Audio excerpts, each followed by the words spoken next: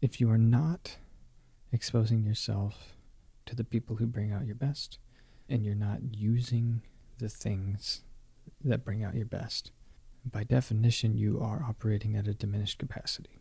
You are not fulfilling your potential, and there's an opportunity cost that comes along with that. You might make a distinction between that and squandering your potential, but ultimately, because of the wasted opportunity, you are squandering your potential. Now, you can do the very best that you can within a circumstance in which the best of you is not being brought out.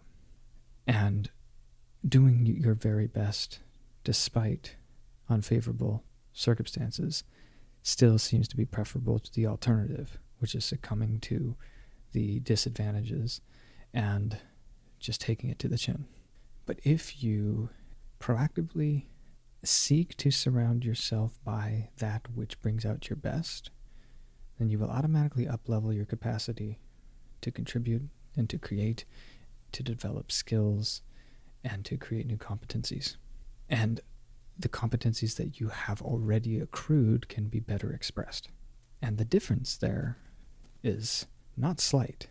It's fairly significant. Even if you stop developing new skills, but you were using things or hanging out with people, exposing yourself to that which brings out your best, suddenly all of the skills that you have accrued can be used in a way that you've never used them before. You'll be more competent at using your competencies. You'll be better able to deploy your skills at will and make something that's of more value, perhaps not just to yourself, but to the world, or to the part of the world that you end up sharing your value with. One of the first things that you can do to increase your frequency of exposure to that which brings out your best is to decrease your frequency of exposure to that which brings out your worst. And in the subtracting of that which brings out your worst, there's automatically a gap that's created that needs to be filled. And with any luck, the gap that's created will be filled by that which brings out your best, or something that's closer and moving in that direction than that which brings out your worst. So having a sensitivity to how things are affecting you in your everyday life, how things are affecting you, how food is affecting you, how people are affecting you, how the sort of information that you're exposing yourself to, the platforms that you use, the technology that you use, the drugs that you indulge in, the junk food that you turn to in a moment in which you're seeking comfort to deal with the intolerability of the tedium of the day-to-day life. Cultivate a sensitivity to these sorts of things and pay attention to your reactions and responses to that which you intake, that which you imbibe, that which you ingest, that which you see and experience, and then just start to take notice of it. I use this scale called virulent, vapid, and valuable. So there are things that are virulent, meaning things that are toxic, they cause harm, and the harm is fairly blatant and obvious. Then there are things that are vapid, where they leave you more or less the same. There's no noticeable difference. There is always the opportunity cost. You are wasting a particular moment that could have been valuable. You get to preserve the status quo. If you're happy with the status quo, maybe vapidity is not such a bad thing. If you're dissatisfied with the status quo, then vapidity is near virulence. And then there's valuable actions, activities, ingestions. And if you increase the amount of valuable activities, actions, ingestions, and indulgences, you will naturally decrease the vapid and virulent. And you don't have to take it that far and think about it that particularly. I think it's really useful. It's pretty simple. You can think of it as a scale of 1 to 3. If it's a 1, then it's virulent. If it's a 2, it's vapid. If it's a 3, then it's valuable. But either way, making it a priority to pay attention and become more sensitive to that which brings out your worst and that which brings out your best.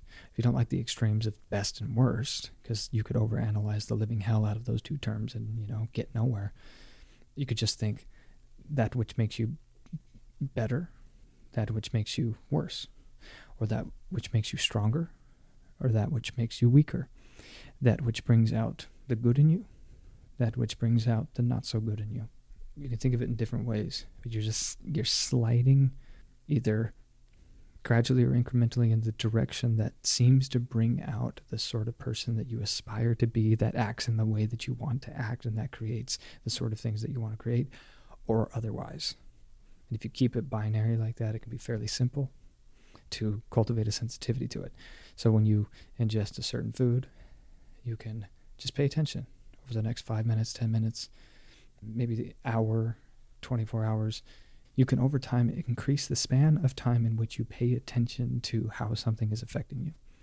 And you do your best to isolate that variable so that you are accurate in your assessment about what it is that is affecting you in that particular way, while also appreciating that you can never be fully accurate or precise about such a thing. And it's fine that that's the case. You're just doing your best to evolve past the point of blindly guessing and instead informing the assumptions.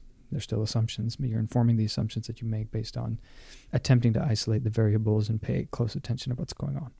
You take a certain drug, you eat a certain food, you hang out with a certain person. Just pay attention. In the moment, does it seem to bring out your best or worst? Does it seem to be virulent, valuable, or vapid? These are just other ways that you can look at it. And then pay attention to the after effects. And I think the after effects in some ways are even more important, because one of the things that I've noticed over and over again, I can often have an experience that seems to be acutely negative. It could be highly emotionally charged in a negative direction, or it could be painful.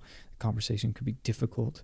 The whole thing could be uncomfortable. You could do something as picayune or trivial as taking a cold shower or just having to deal with the discomfort of that, but you still get the after effects of it being energizing and improving your immunity, whatever else comes along with it.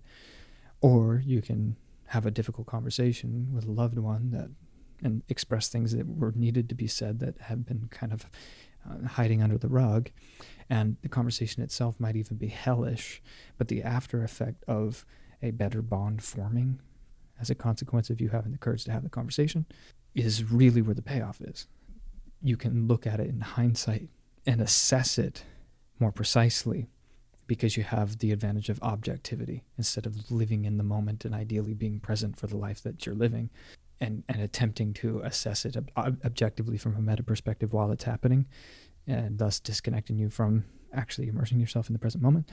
There's an advantage to looking at it retroactively, being willing to dig into it to see and glean whatever insights there are to glean.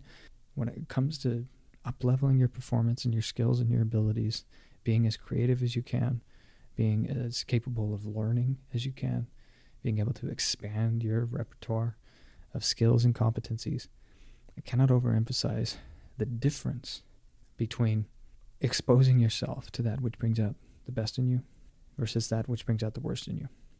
And the moment you stop exposing yourself to the things that bring out your worst, you're almost automatically going to be exposing yourself more and more often to the things that bring out the best. And you'll get an immediate and dramatic uplift in your performance. And it's kind of like coming up for air. You're coming up for a breath of fresh air after being underwater, smothered and nearly drowning for a while. And you suddenly see more clearly, you feel better, you have a better attitude about everything that you're pursuing. You have more resilience, more grit, more drive, more motivation, the ability to persist in the face of challenge, the ability to spot the mistakes that you're making that you can clean up, and an eagerness to do so. You have this sort of drive for excellence or perfection that you might not have had before that can certainly lead you to be a much more polished player, creator, musician, artist. And this is just a gain that comes from making a tweak that's on the whole going to benefit every aspect of your life, including what I call the standard of subjectivity, meaning your typical I just woke up in the morning every day sense of what it feels like to be you. Pay attention to what you do in your life and who you hang out with. And, when you hop on your phone and you are swiping through a news feed and seeing things that are put there primarily to increase your engagement and time on site so that you can become a better refined data set for advertisers to profit from, you can just stop and say, well, how am I feeling? Is this bringing out the best in me? Is it bringing out the worst in me? Or is this just a vapid activity that is ultimately a wasted activity because of the opportunity cost. I mean, this is your life here that we're talking about.